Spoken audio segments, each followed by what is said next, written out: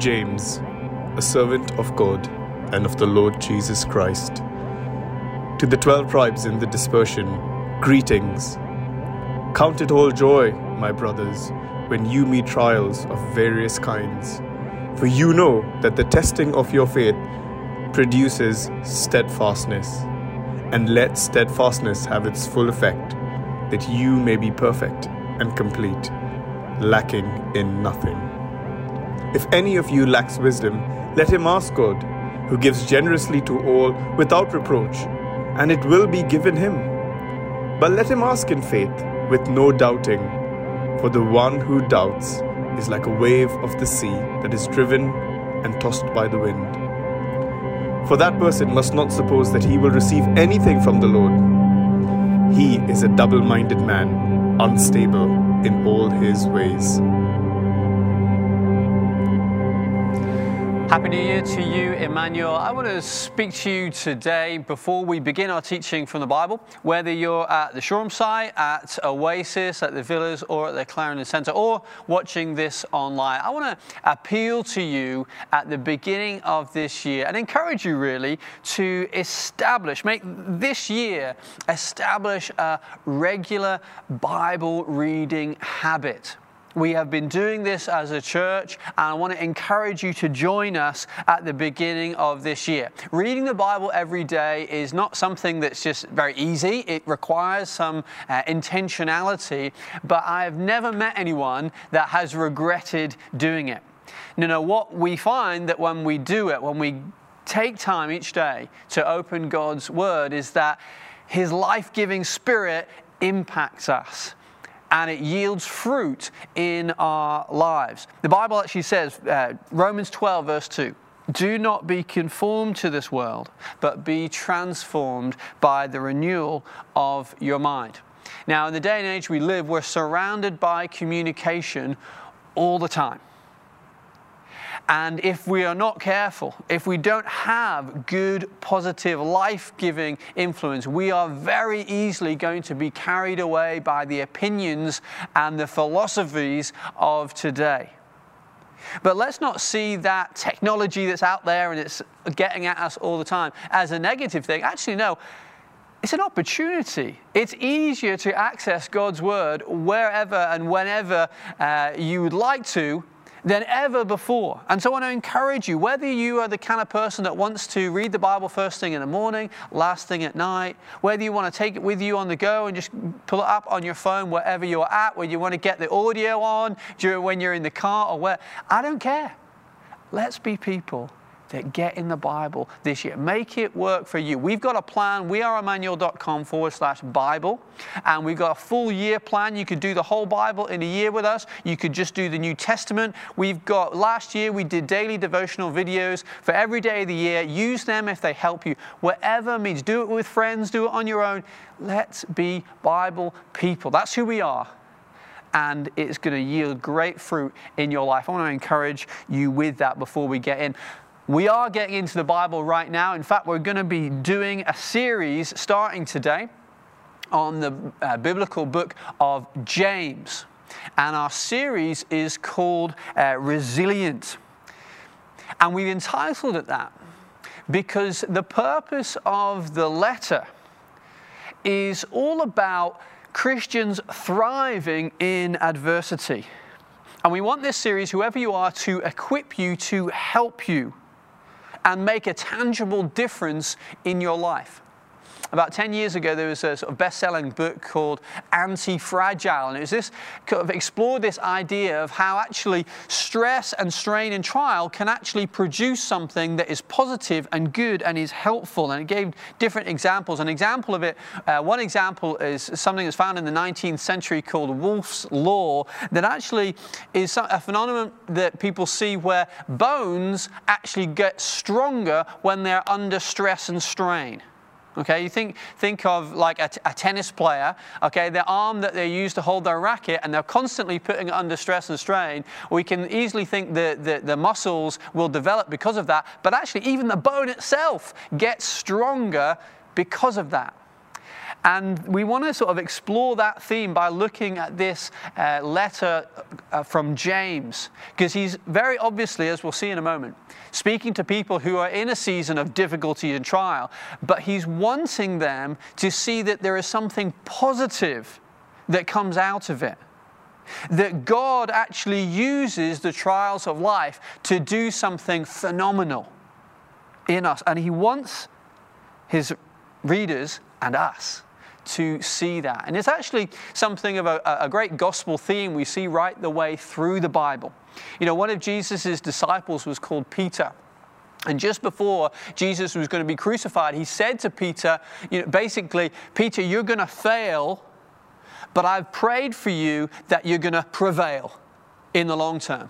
You're going to go through something that's difficult. It's actually going to be your weakness that's going to be involved. But because I am working through that, you're going to flourish. And that's what we see in the life of Peter. He denies Jesus, but then he goes on to establish the Christian church. And God uses him amazingly. And that's just one example of many of how God uses, whether it's even people's sinfulness or the difficulties in life, God works through it in order to create something that's positive and good. And when we talk about this word resilient and look at this letter from James, let's see it in that light. Let's look at it then. Verse 1 says, James, a servant of God and of the Lord Jesus Christ. That's how he introduces himself. But we can say a little bit more than that, because it's generally accepted that James, the James that's written this letter, was the brother of Jesus. The brother of Jesus. And it's interesting that he actually wasn't one of the disciples. It seems that even though he's a brother of Jesus, he didn't actually believe in Jesus as the Son of God, but came to faith later, post-resurrection perhaps. But what we do see, and it's referred to in that second little bit there, to the 12 tribes in the dispersion. James is someone who has become a leader in the Christian church, probably based in Jerusalem, and he's probably writing this letter to perhaps a range of churches in his locality, and with this message that he wants to bring to them. And that reference there, 12 tribes in the dispersion, I guess what he's kind of saying there is, we as the Christian church are continuation. It's an allusion to the Old Testament, the 12 tribes of Israel, and saying, actually, we're continuing God's story. And something that was true about God's story of his people through the Old Testament is that they went through many different difficulties, and sometimes the tribes were dispersed, but God was still using and working through that. And actually those kind of themes are continued through the letter, as we will see. And he begins by referring to different difficulties that they might be facing. And what he's saying here, a key headline for this, is that genuine love for Jesus does not automatically lead to maturity. James's pastoral heart for his people and the people he's writing to is that he wants them to get to maturity, and he's trying to help them get there. So we can conclude, it doesn't happen automatically. You become a Christian, okay, there's a journey to go on. There's a journey. Actually, God wants to do something to bring you to more maturity, to strengthen your faith, to take you forward, and actually God's word helps us to get there. And this is the help that James gives to the people he is writing to, and that we can appropriate it for us as well. Verse 2, count it all joy, my brothers, when you meet trials of various kinds. For you know that the testing of your faith produces steadfastness, and let steadfastness have its full effect, that you may be perfect and complete, lacking in nothing.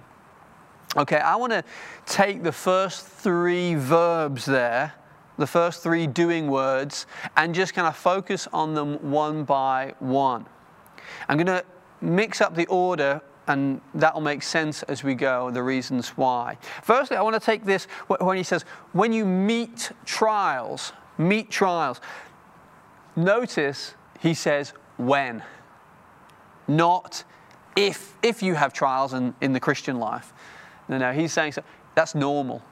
You've got trials right now. If you're a Christian, you've got trials and difficulties in your life. What James wants to say to you is, okay, that's normal.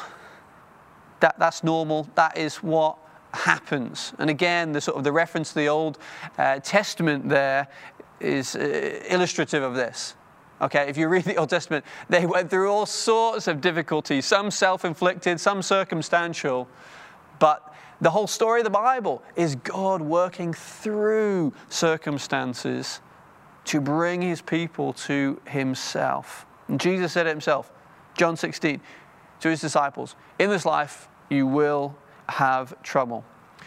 And James is not really limiting it to one type of trial. It could be that he's speaking directly into a situation of persecution. We know in the first century that was a real thing, that the church was persecuted at different times.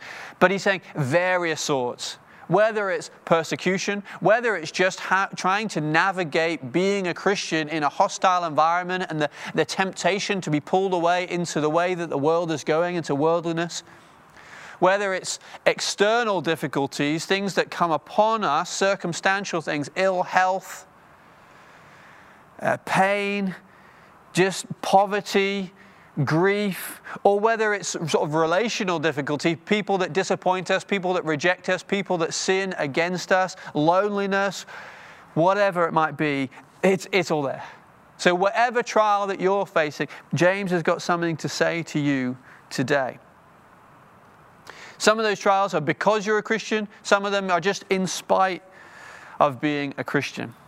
And it's similar to what the Apostle Peter says in 1 Peter chapter 4. He says a similar thing. Beloved, do not be surprised at the fiery trial when it comes upon you to test you as though something strange were happening to you.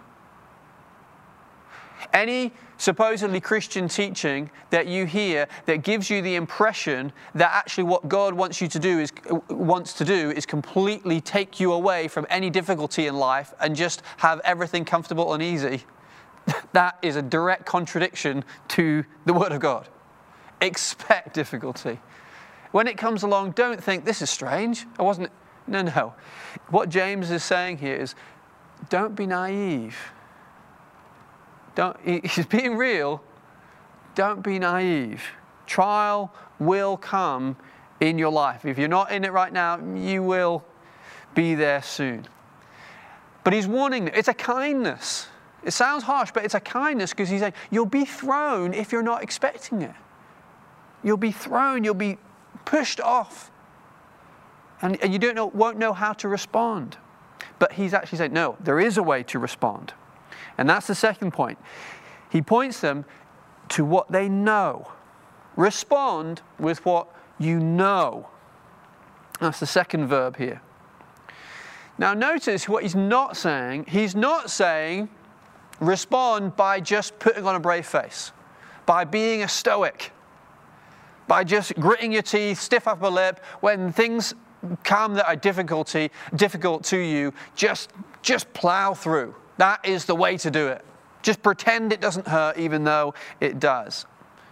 You know, there can be something that's admirable about that. And it can even be seen as virtuous. And in some circles it's seen that's a spiritual thing to do, to separate ourselves from the reality of the difficulty and pretend that it doesn't exist and just move above it. No, that's not Christian teaching.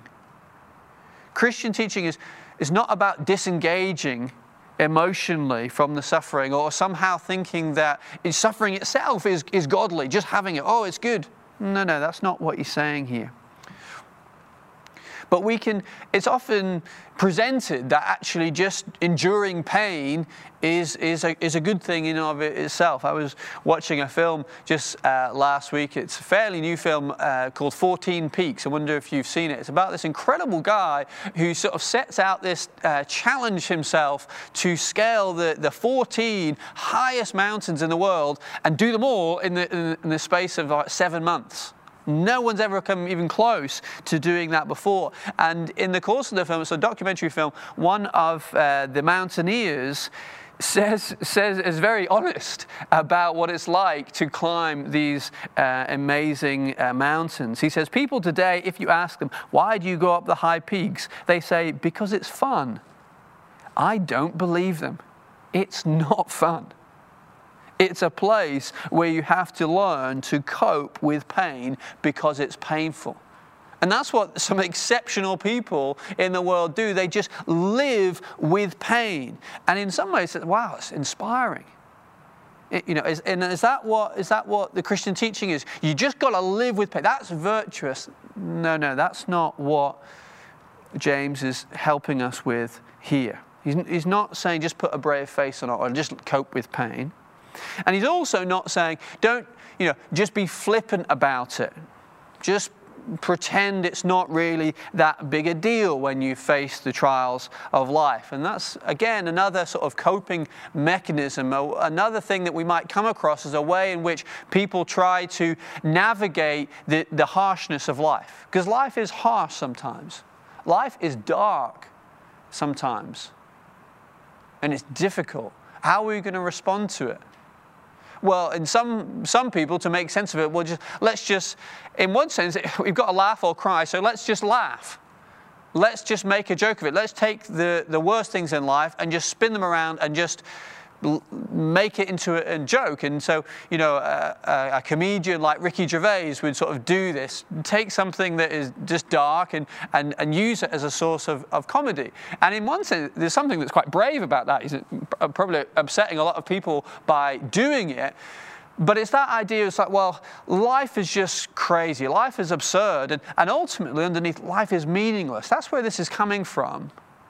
So we just laugh off, just get through by just making it into a joke. It sort of stems from the same stream, I suppose, as Monty Python. Always look on the bright side of life when you're getting crucified. It's funny, but underneath it's like suggesting that, well, life is just meaningless and we just have to find a way of getting through. James is saying something radically different to that. In fact, quite the opposite. Is life meaningless? Well, let's be honest, it's true when we face trials in life, when we face the dark things in life, when we face difficulties in life, it's certainly confusing. Even as Christians, we can think, God, what are you doing? I don't understand why life is so hard. I don't understand why I'm having to do this. I don't understand why this happened. But what James is saying is, okay, you don't know everything, but he's pointing us as Christians to what we do know. Life isn't meaningless because life has been given purpose and meaning by God. And it's not just that it has purpose and meaning because God exists, but James is pointing us to the truth that God is at work for our good through it. It says that in Romans 8:28. God is as at work. Therefore, trials can be productive. And that's what he says here. Verse 3, for you know the testing of your faith produces steadfastness. The testing of your faith. Testing. Now that sounds like, well, it doesn't sound very positive, the testing of your faith. Like, how does testing help? When we have a school exam or whatever, it's like the test, well, it just brings out whether we have it or not. That's not what he's getting at here. It's not a testing in terms of falsifying. It's more a crafting, more a honing, more a bringing forth a genuineness of something. It's more productive than that word testing that is described here. Because he says, let the steadfastness have its full effect, that you may be perfect and complete, lacking in nothing. He's saying that testing of your faith through trials is taking you somewhere. It's taking you to somewhere where to the point of perfection, to the point of completion. Now again, with this idea of perfection, okay, what does that mean? Is that really something that's appealing? Sometimes we think of if we think of perfection as a moral perfection, someone who's morally perfect. Doesn't actually sound very fun. Not that appealing. You know, I might think a moral perfection, a complete cleanness. You know, and a nice, perfect, shiny set of trainers. They're perfect. Yeah, that's because you don't go anywhere with them. They don't get out of the box. There's no life there. Perfection. Is that what he's saying? What we want to ascend to a morally perfect state that we don't get involved with the reality of life. No, he's not saying that at all. James is pointing to us where the work of God through trials is getting us is a maturity in Christ. It's Christ likeness. He is our picture of perfection. It's more about a completedness. It's more about us being the people that God has made us to be. That is the direction of travel. One commentator says, James is holding before his readers a vision for becoming everything the Lord desires them to become. A vision for becoming everything the Lord desires them to become. Again, in this film that I watched last week, 14 Peaks, it's about this mountaineer, Nims Purja. And he does this incredible feat. And it's because he trains himself. He's trained his body so rigorously in order to do something that's almost superhuman. How could you do that? It's because he's got himself to a place that is possible. There's a purposeness in his activity. He's doing this so that. And I want to make that connection with this truth here about God pushing us and getting us towards perfection. Because this idea of perfection, we think, well, is that really necessary? You know, God, through this trial, God's really working on my character. What use is that, really? Let's be honest. You can get through this life without a perfect character. You don't actually need that. You can live your whole life with a very flawed character and get through and scrape through life. So why is God so interested in working on our character, working on our maturity, making us more like Jesus? Does it really matter that much? Well, you can scrape through in life.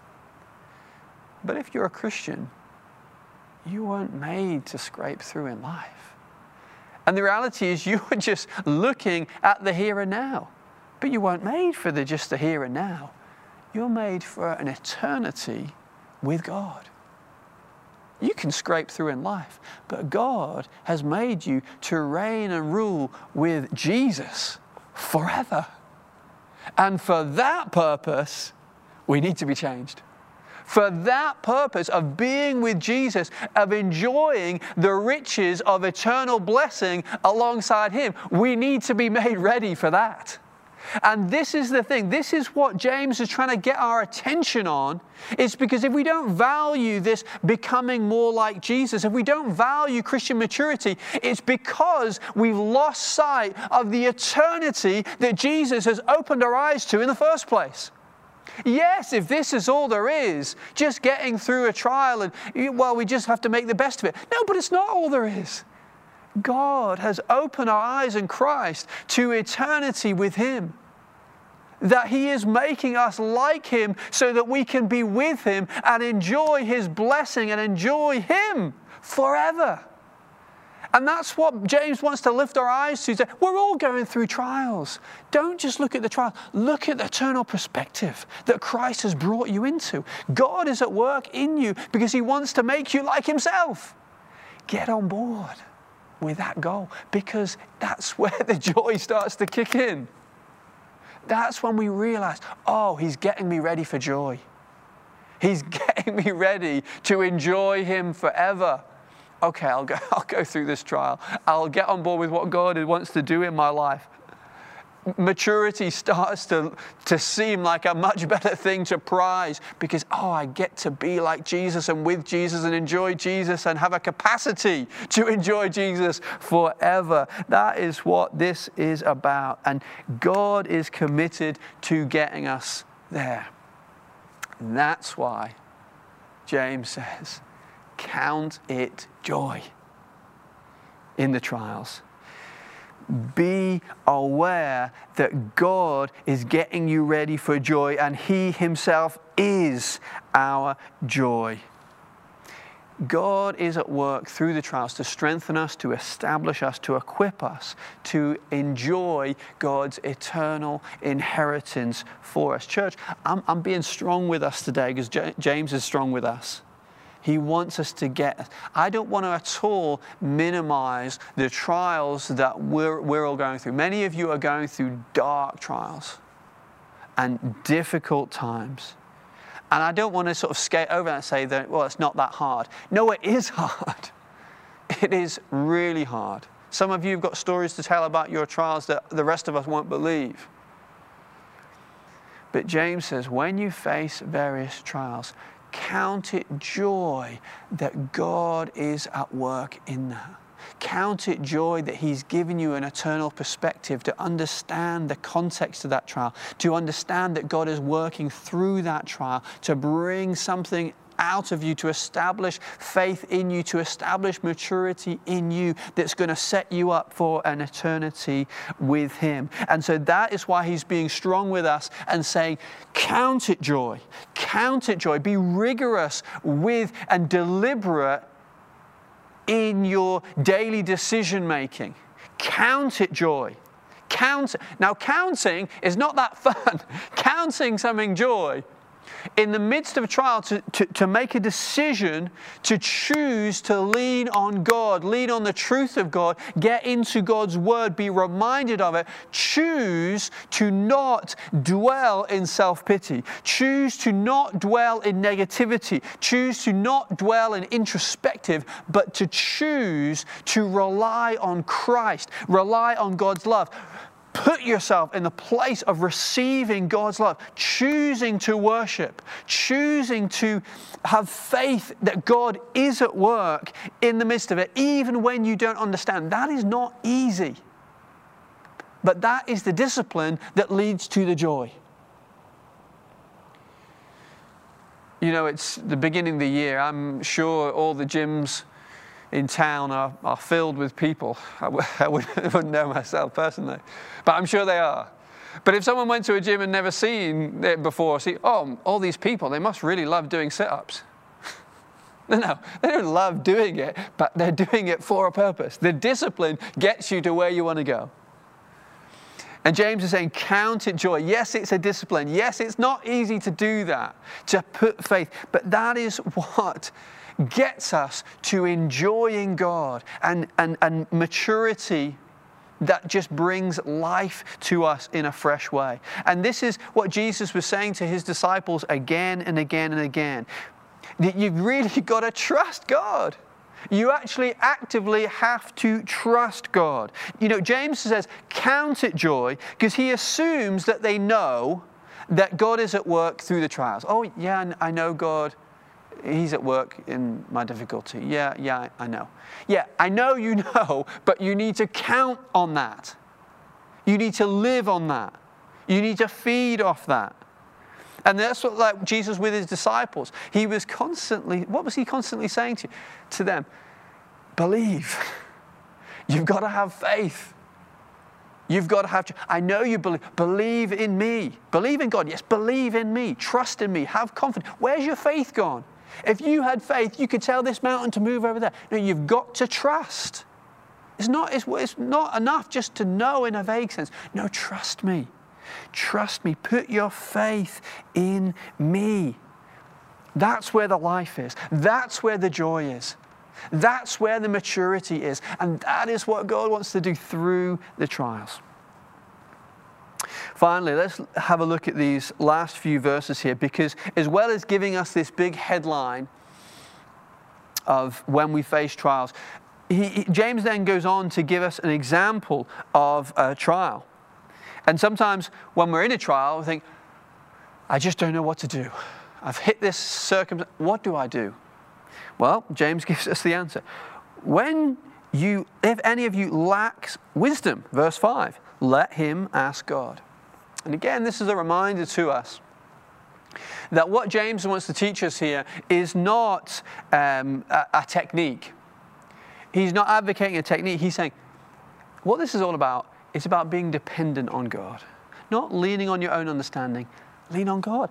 Ask God. You like wisdom? Ask God. Lean on your knowledge of Him.